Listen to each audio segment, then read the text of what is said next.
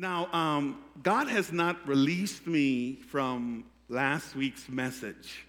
All right, I just need to say that. He hasn't released me from last week's message. It's not that I can't move ahead. I can move ahead, but I'm stuck there. We kind of shared a little bit on that Wednesday. We shared, I have a men's group that I'm a part of in our men's group Saturday morning. I shared a little bit with them. Whenever I get an opportunity to speak, I'm talking about what God has just dropped in my spirit in this text. But he showed me something fresh that I just want to show you in the same passage this morning, and we'll kind of relive a little bit of what we relived last week. But I just kind of walked through a couple of things with you in the text, and today I promised that we would move on to the staff. We'll talk a little bit about that, but I want to back up a little bit and retract because I need help just like you need help, just like we all need help, and sometimes if we take the short route and end the series too fast, we'll miss, what God is saying. So since we've been talking about this whole Exodus deal from slavery to Canaan, and the topic for the past 3 weeks, this is the third week now, has really been avoid the shortest route. I just want to show you one more thing in these verses, then we're going to move on. I want to review what I shared last week, and then we're going to move that God would move and have his way. Amen? And I was hoping to end the series in chapter 17. I was going to skip 15, 16, all that stuff, and just show you something in 17. So if time is okay today, I'll show that to you. If not, we'll deal with it on next week. Amen? Amen. Can you guys grace me? Amen. All right, good. Okay.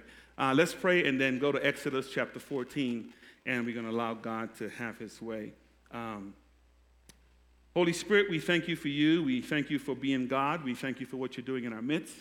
As we look at your word this morning, speak through me. Felix dies once again, that you may take residence on the throne of my life. Thank you for the encounter this morning. Thank you for the experience of worship. As I stand to say, thus saith the Lord to this congregation, that you have graced our leadership team with, God. We love you more and more and more and more and more.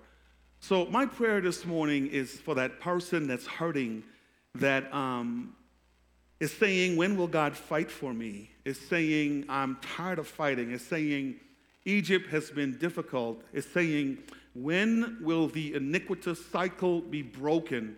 Holy Spirit, open all of our eyes this morning so we can understand why you do what you do, so we can grow to be more like you. So we thank you for that, Lord. We give you praise, we give you honor, and we give you glory, God. In your name we pray and thank you. Amen. Amen.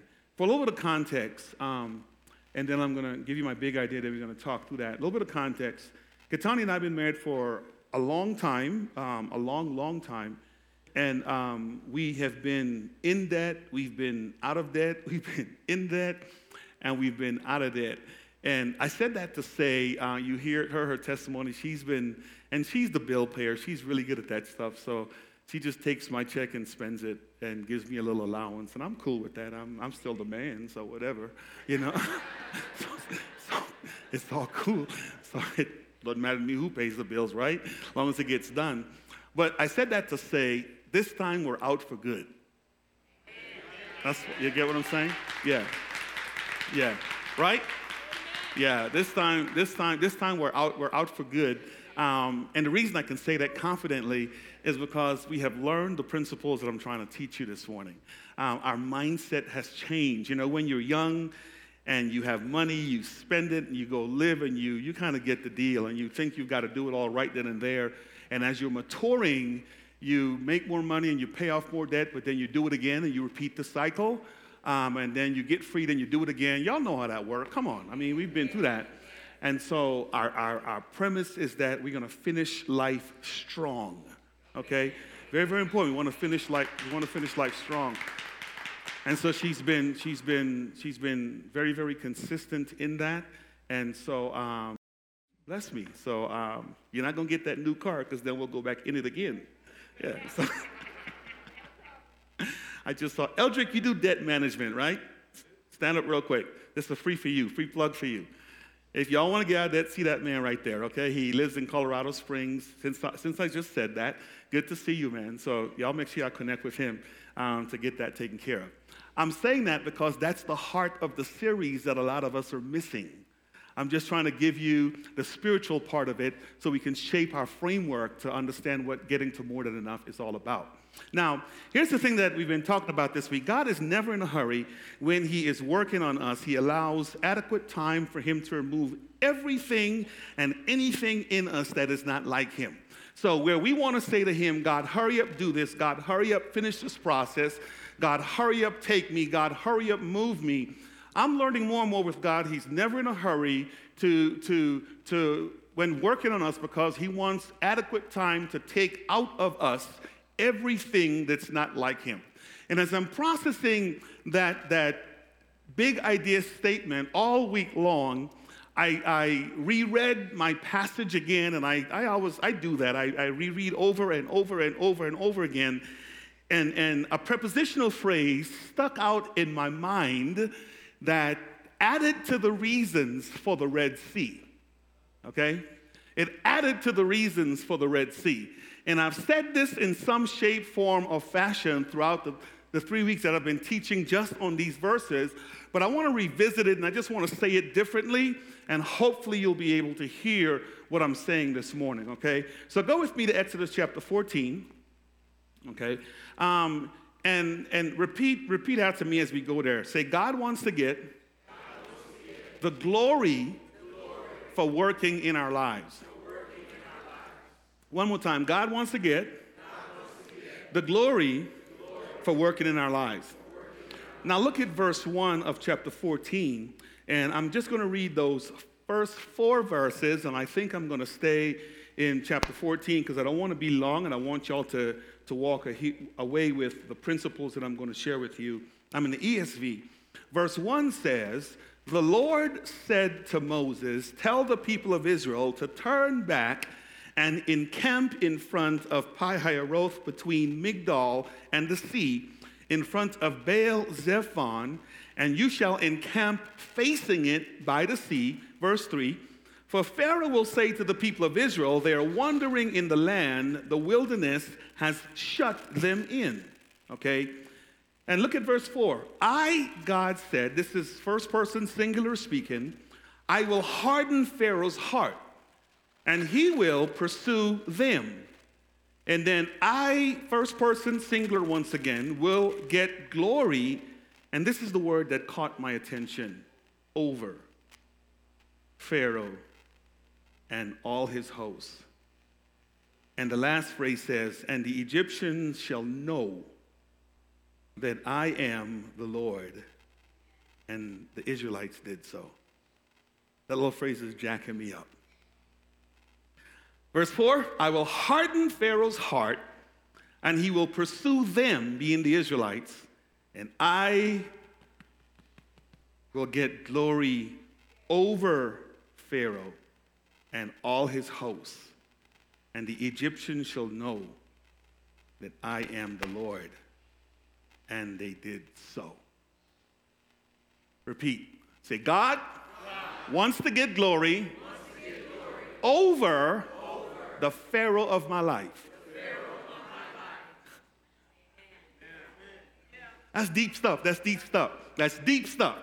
Let me, it's the simple phrase that comes to mind as I'm processing what I'm about to say is the kids, when kids play, you'll hear kids or children use these terms. You're not the boss of me, I'm the boss of you. You've heard them say that, right? And they'll fight all day long, and they'll come to you, mommy, tell her I'm the boss of her, or tell her I'm the boss of him. And it's almost like God says to the Israelite, listen, I got one more thing to know. Pharaoh needs to know that I'm the boss of him. And hold up. Not only does Pharaoh need to know that, all of Egypt needs to know that I'm the boss of him. And here's the other part. Not only does the Israelite needs to know that, and the Pharaoh needs to know that, you too need to know that I am the boss of Pharaoh. Now, the reason that phrase struck out with me is because my problem and your problem and the problem with us worshiping God in the truest sense of the word is that he's not really boss over the pharaohs of our lives. We say he is. But when it comes down time to worship him, our behaviors show that he is not.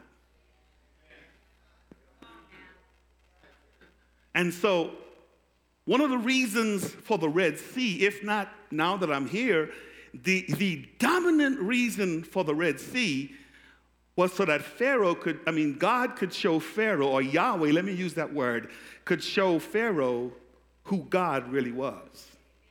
Okay? And y'all know the story quite well. So he says to them, that progress had been made, right? And then he says to them, turn back, go back around, and position yourself with the sea in front and the mountains behind, and there's only one escape route, and I'm going back to Egypt. Y'all hang here. I got to do some things in Egypt. I'm going back to Egypt. I'm going to harden Pharaoh's heart again, and then he's going to come and he's going to pursue you. But this time, I want to get glory over. Come on, say over. Say it again, say over. Let me give you a little bit of literary context to bring you on speed with this. Understand with me at the time of the text that the major issue that we're confronting, or the major point of tension, is the fact that the Israelites had been in bondage for over 400 years. They had been subservient or servant to the king of Egypt, namely Pharaoh. And so after serving this booger for all this time and him lording over them, in the minds of the Israelites, they were literally more afraid of Pharaoh than they were of God.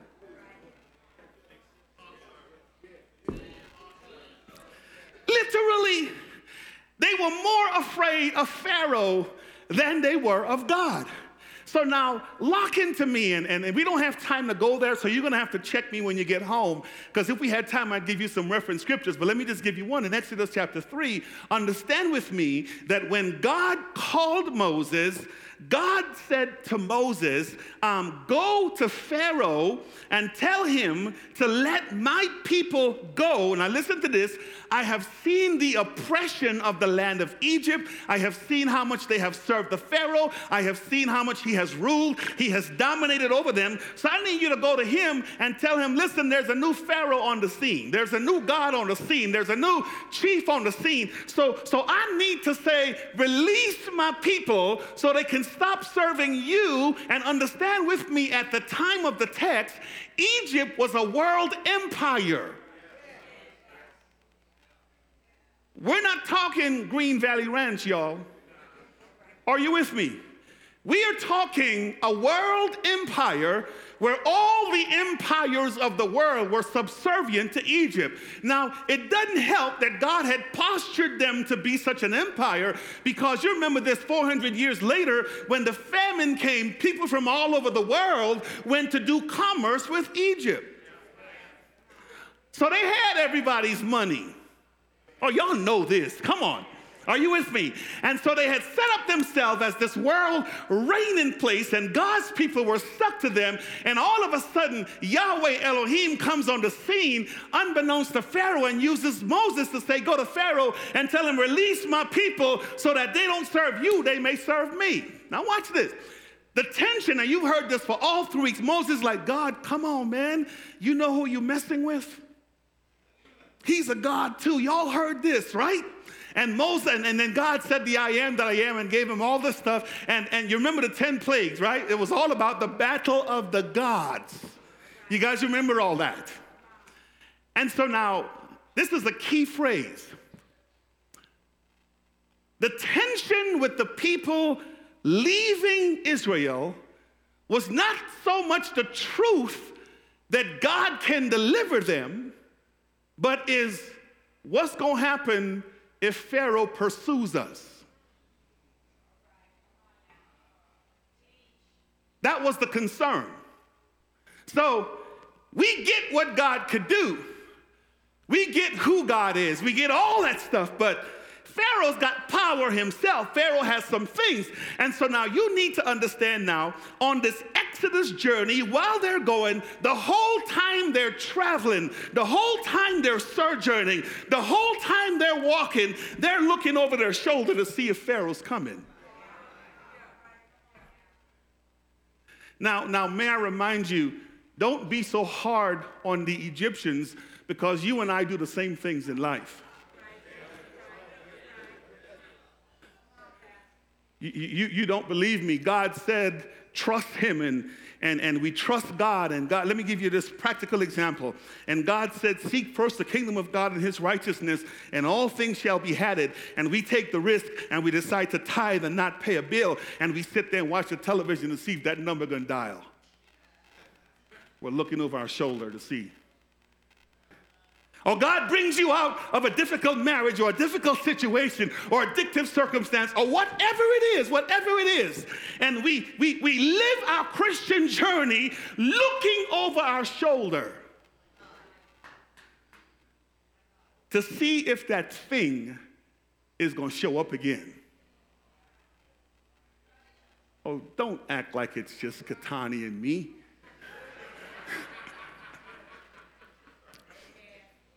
And so if that's you today, God is saying to you, you know what? Turn around. And go on back by the region of Fire of Migdal. And I need you to encamp with the sea facing you and the mountains behind.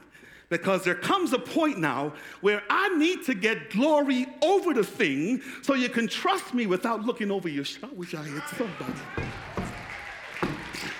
So you can serve me without looking over your shoulder, because a lot of us can't go full-fledged for God, and we can't go all out for God because of what happened yesterday. Yesterday is stuck in the back of our mind, and yesterday has us captive, and yesterday has us in slavery. But I came by to tell you today that God has showed up to tell you, turn around. I want to show you something, because I'm going to deal with your yesterday today. Matter of fact, I'm going to deal with it so much, you park right here, I'm going to get it and bring it to you.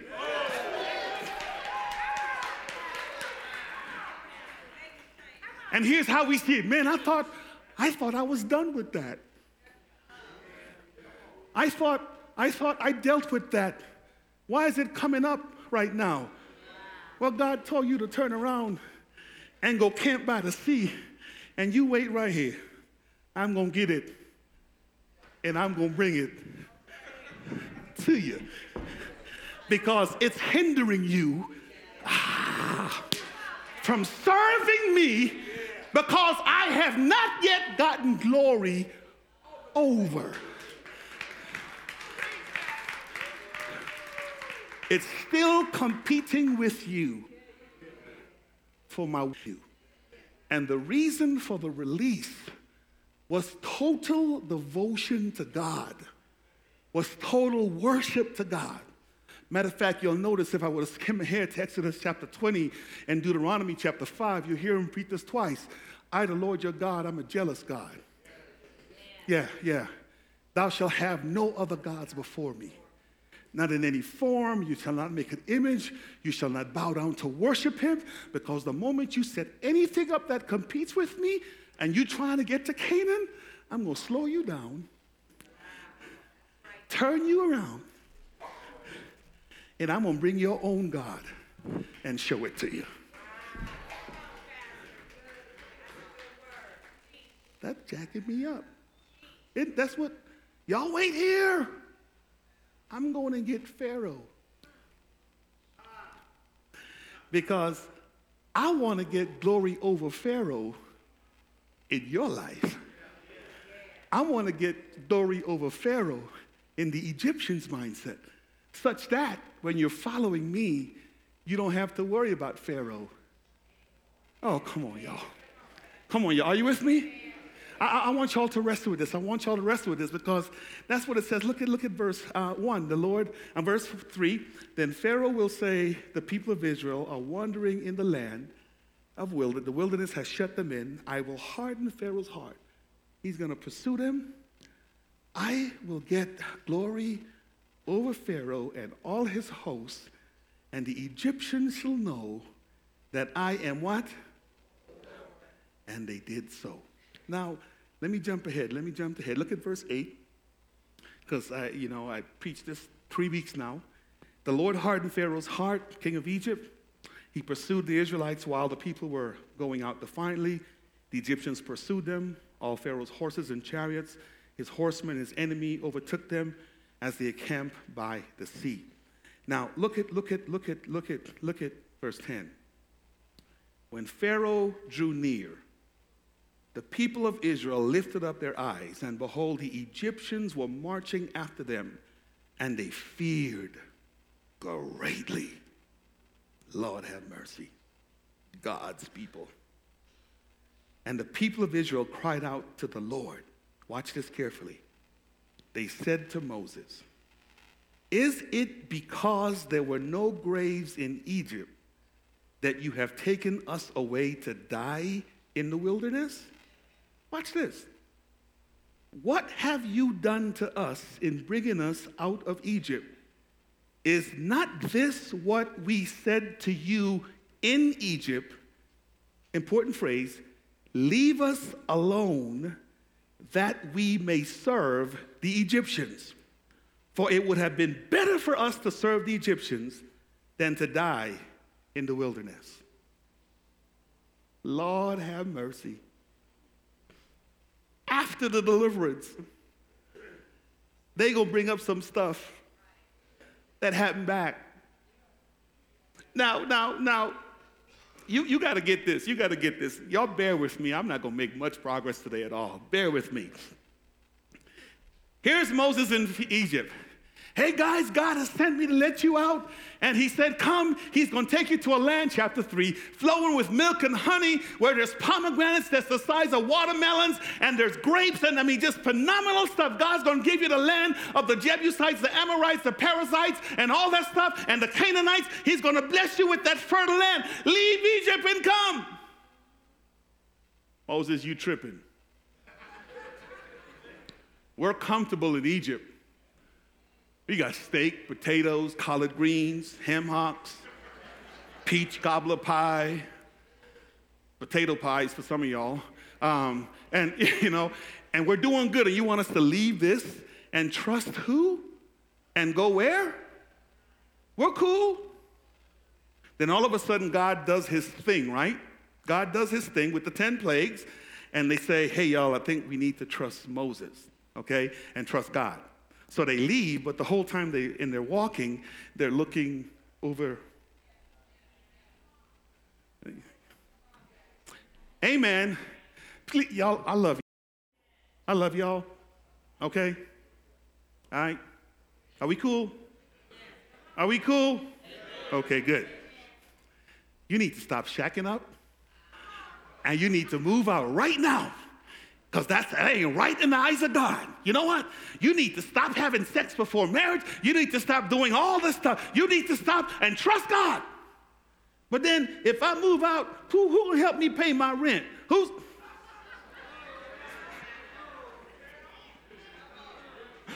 going to help me? How am I going to survive? I got needs, And then you hear a convicting message because you see the hand of God. And then you move out, but the whole time you got Pookie in the back pocket.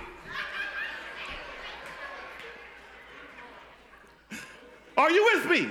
You're looking over the shoulder just in case God does not show up when the rent is due. And you're looking over just in case God does not show up when you need groceries. Just in case God doesn't show up, you've got a number you can call because you're used to how life was in Egypt.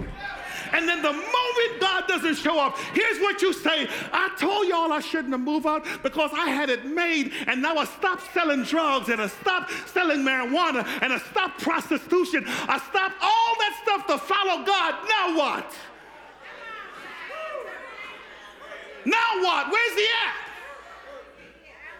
I should have kept doing what I was doing on Colfax and Yosemite."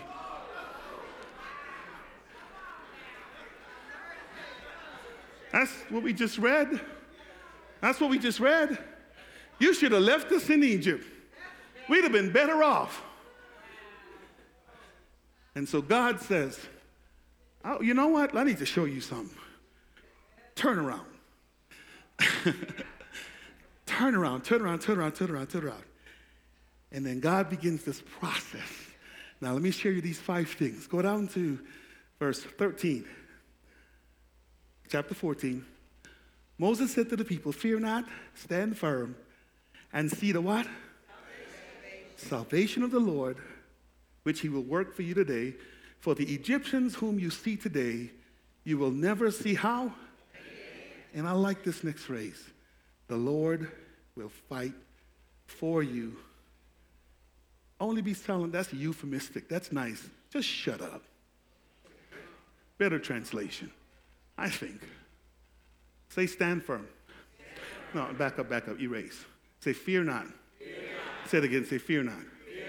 Now, I dealt with that extensively last week, so please go and pick that tape up and listen to it. People, God has not given us a spirit of fear, power, love, and a sound mind. Faith is the substance of things hoped for, the evidence of things what? The reason we get afraid is because we can't see it and we don't know that route.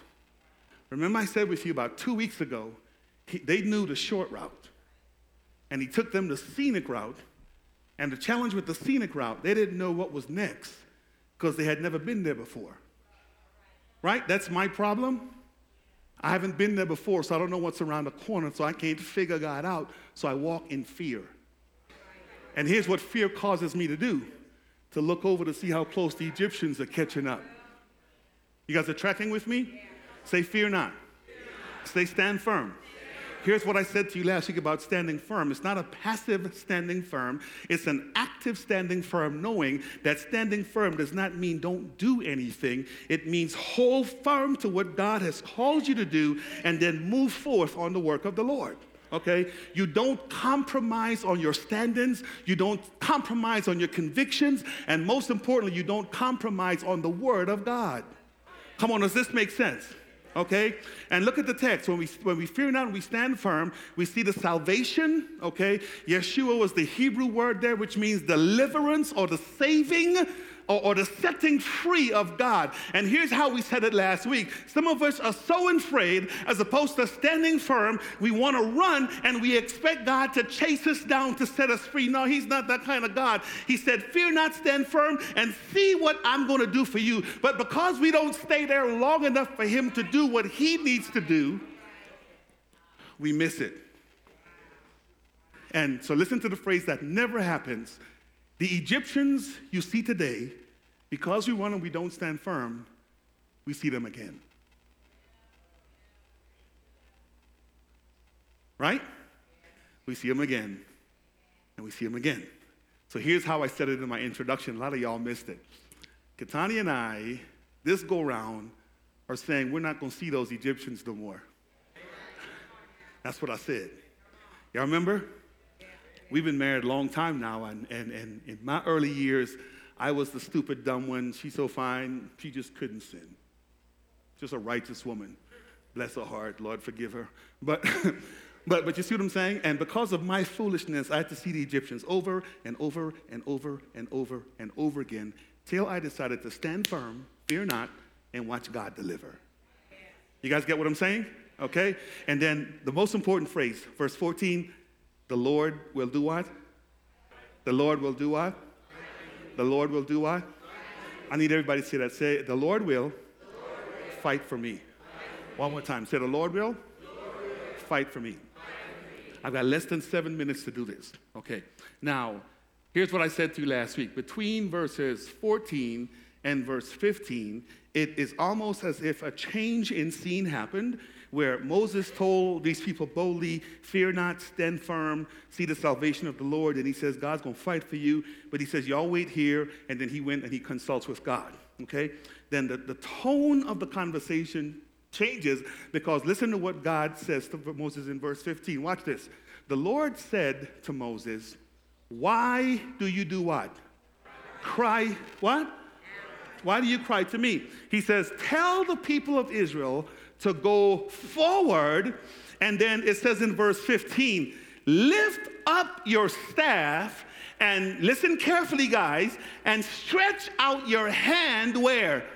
Over the sea to divide it, that the people of Israel may go forth where? On what? Very, very important thing. There's a couple of notes I made here I wanted to share some things with you. So now let me say this importantly. The Lord will fight for you. You just stand still, raise your hand. So It's as if God is saying to Moses, let me just say it this way. Moses, I gave you everything you need to do what I need done. Why are you crying out to me? I've got me. I'm going to do me. I just need you to do what I empowered you to do. Important principle, important principle. Because a whole lot of us are crying out, praying to God for deliverance, and God is saying, I already gave you a staff.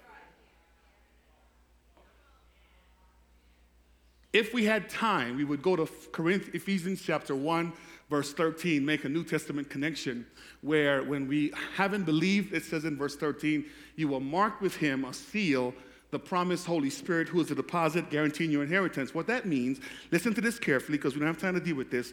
At the point of your salvation, when you gave your life to Christ and the Holy Spirit entered your life, God gave you a staff in your hand.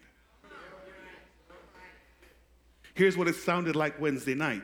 Find out what your staff is, because that's the vehicle for getting the Red Sea apart. Important principle. That's your vehicle for getting the Red Sea to part. Okay, say it again. Okay, let's go to elementary school. Repeat after me.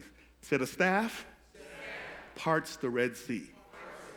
One more time. Say the staff parts the Red Sea. Okay, good. Now let me say a couple of things about the staff, and I want to point this out. So just give me a moment. Let me just say this real quick. Okay, the staff. I said this last week. I said it Wednesday. I'm gonna say it again. The staff is not designed to work while you're in Egypt. It's okay. It's okay. Okay? It's okay. Because, and let me just be black and white with you all. I have to. It's Sunday morning and you came to church. If you're living in sin, don't expect your staff to work.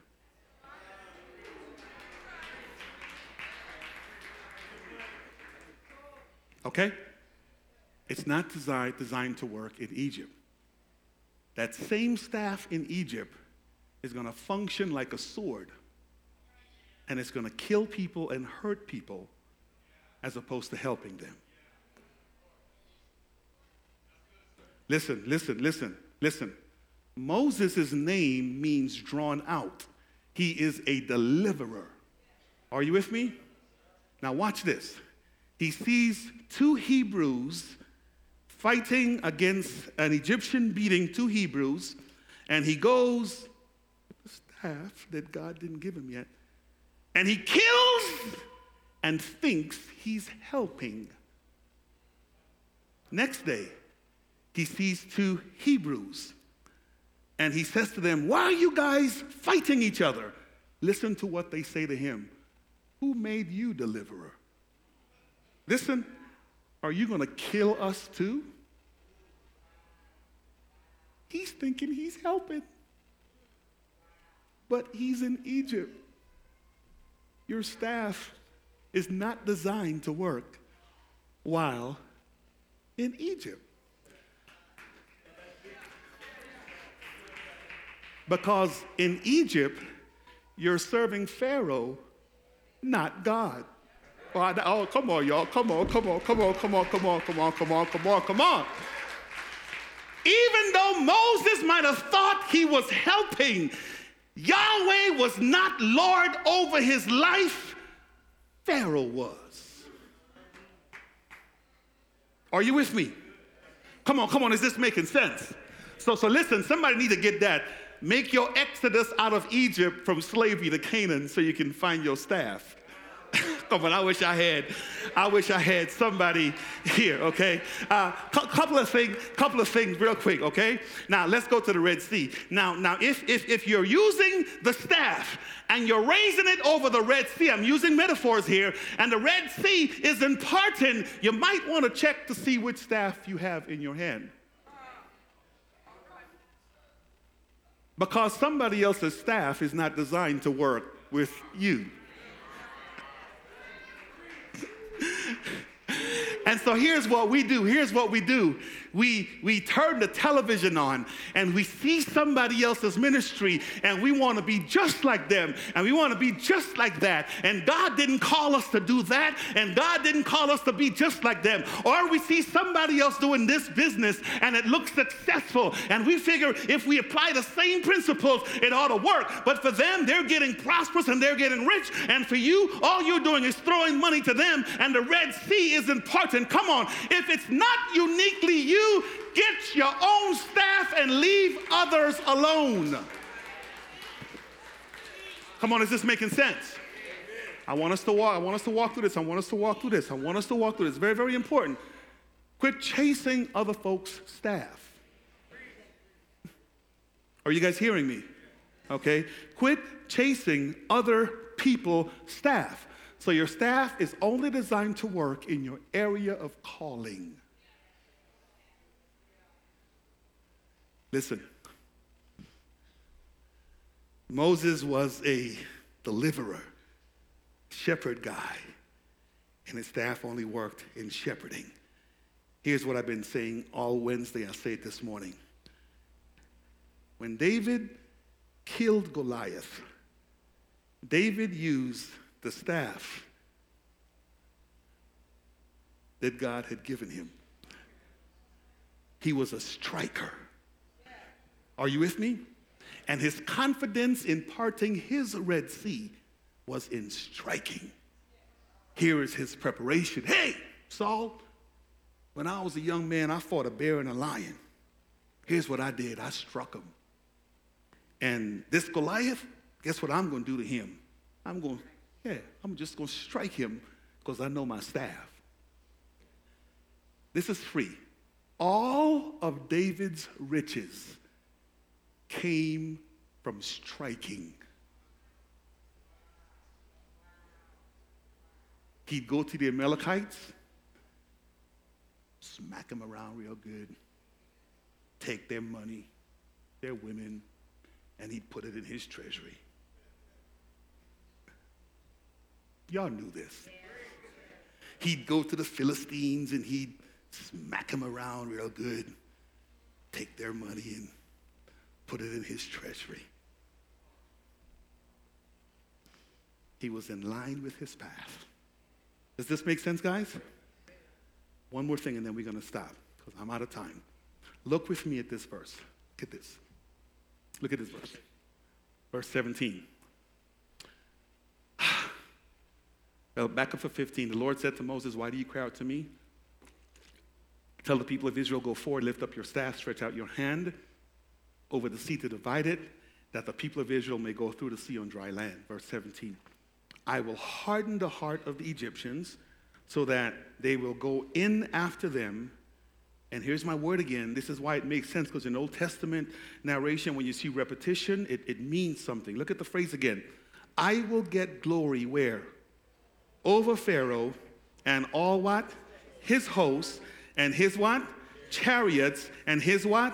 Horsemen, okay? And look at what's going to happen in verse 18. And the Egyptians shall know that I am Yahweh when I have gotten, see the repetition again? Glory who? Over Pharaoh and over what? His chariots and over what? His horsemen. Now this is key, and we're going to stop here. This is how God fights. Then the angel of the Lord, who was going before the host of Israel, moved and went behind them. That's a tongue talking right there. She-ba-ba, excuse me, yeah. And the pillar of cloud moved from before them and stood behind them, coming between the host of Egypt and the host of Israel. And there was the cloud and the darkness, and it lit up the night with what? Watch this phrase now. Without one coming near the other. How long? All night. Look at 21. And Moses stretched out his hand where? Over the sea, and the land drove the sea back by an east wind all night and made the sea land dry. Y'all didn't get that because y'all been reading it too long. So let me explain, then we're going to go home. So, remember the pillar of cloud? And remember the pillar of fire that would go with them all the time? So look at what's happening. The Red Sea is in front. There is no way for them to go. On the side of the mountains, and here comes Pharaoh's army. And God said, Moses, I'm going to get glory over your problem. So as they are approaching, the people are freaking out. Moses, what are we going to do? And listen to what God said. Raise up your staff to part the water, and the sea is going to divide. So Moses raised up his staff, and watch what happened now. And then the cloud moved from in front of Moses, the angel, and went and stood behind the Israelites, facing the enemy. And the text says, and God said, y'all go. I got this. Y'all go. Y'all go. I got this. Y'all go. Come on. Y'all go. I got this. Y'all go. I think the last time I saw something like this, I was in the book of Job somewhere, and the enemy came, and God said to him, have you considered my servant Job? And Satan himself says, yeah, I saw him, but you standing like this. Go ahead, Job, come. Go ahead, Joe, come. Go ahead, Joe, come. And you've got him hemmed in, and I can't get to him. And it's no different than you and I today. God's got you hemmed in. If he says he's going to fight for you, he's going to fight for you. The problem is this. We miss where the staff is pointing. Keep your eyes toward the sea, your back toward the enemy, because I've got you. But we want to take the staff and point it towards the air. I wish I had somebody in here. Yeah. And we want to deal with the enemy, and we want to fight God's battle for God. Your staff is not designed to deal with your enemies.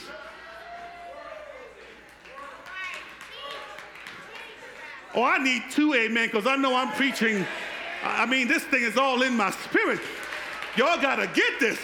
Because the moment you turn around to face your enemy, you have exposed yourself to some stuff that you don't need to see. You wonder why when Abram and then when got Lot out of Sodom and Gomorrah, the instruction was what? Y'all know this. Y'all know this. So why in the world do we continue?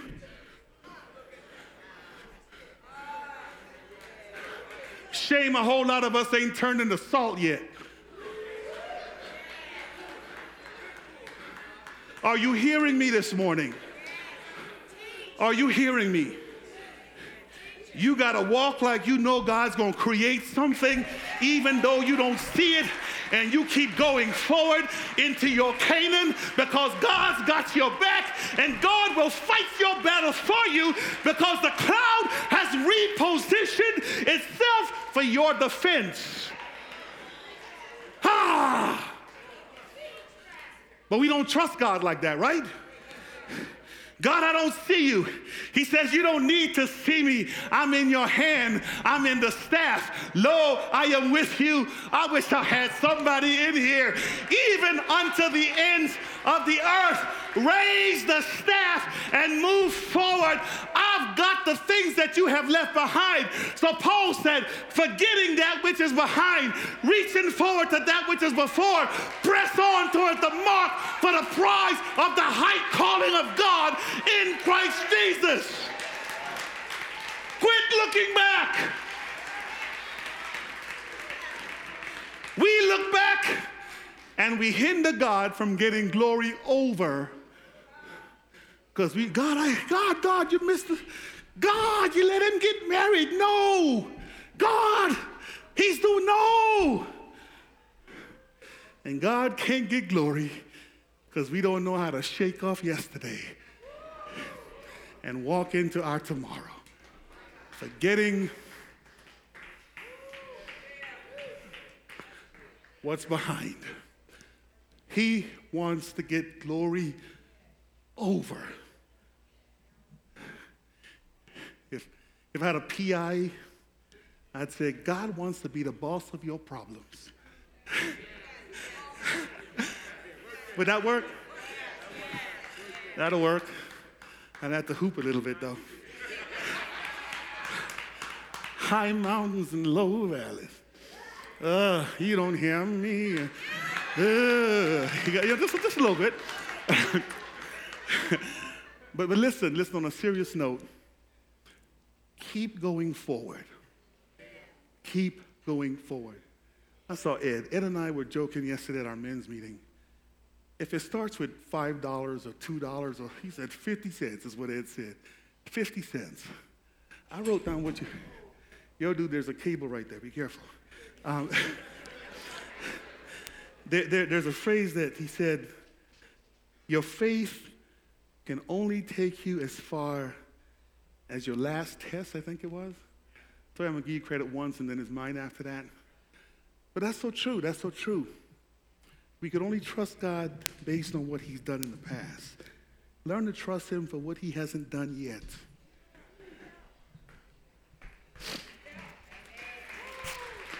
Yeah.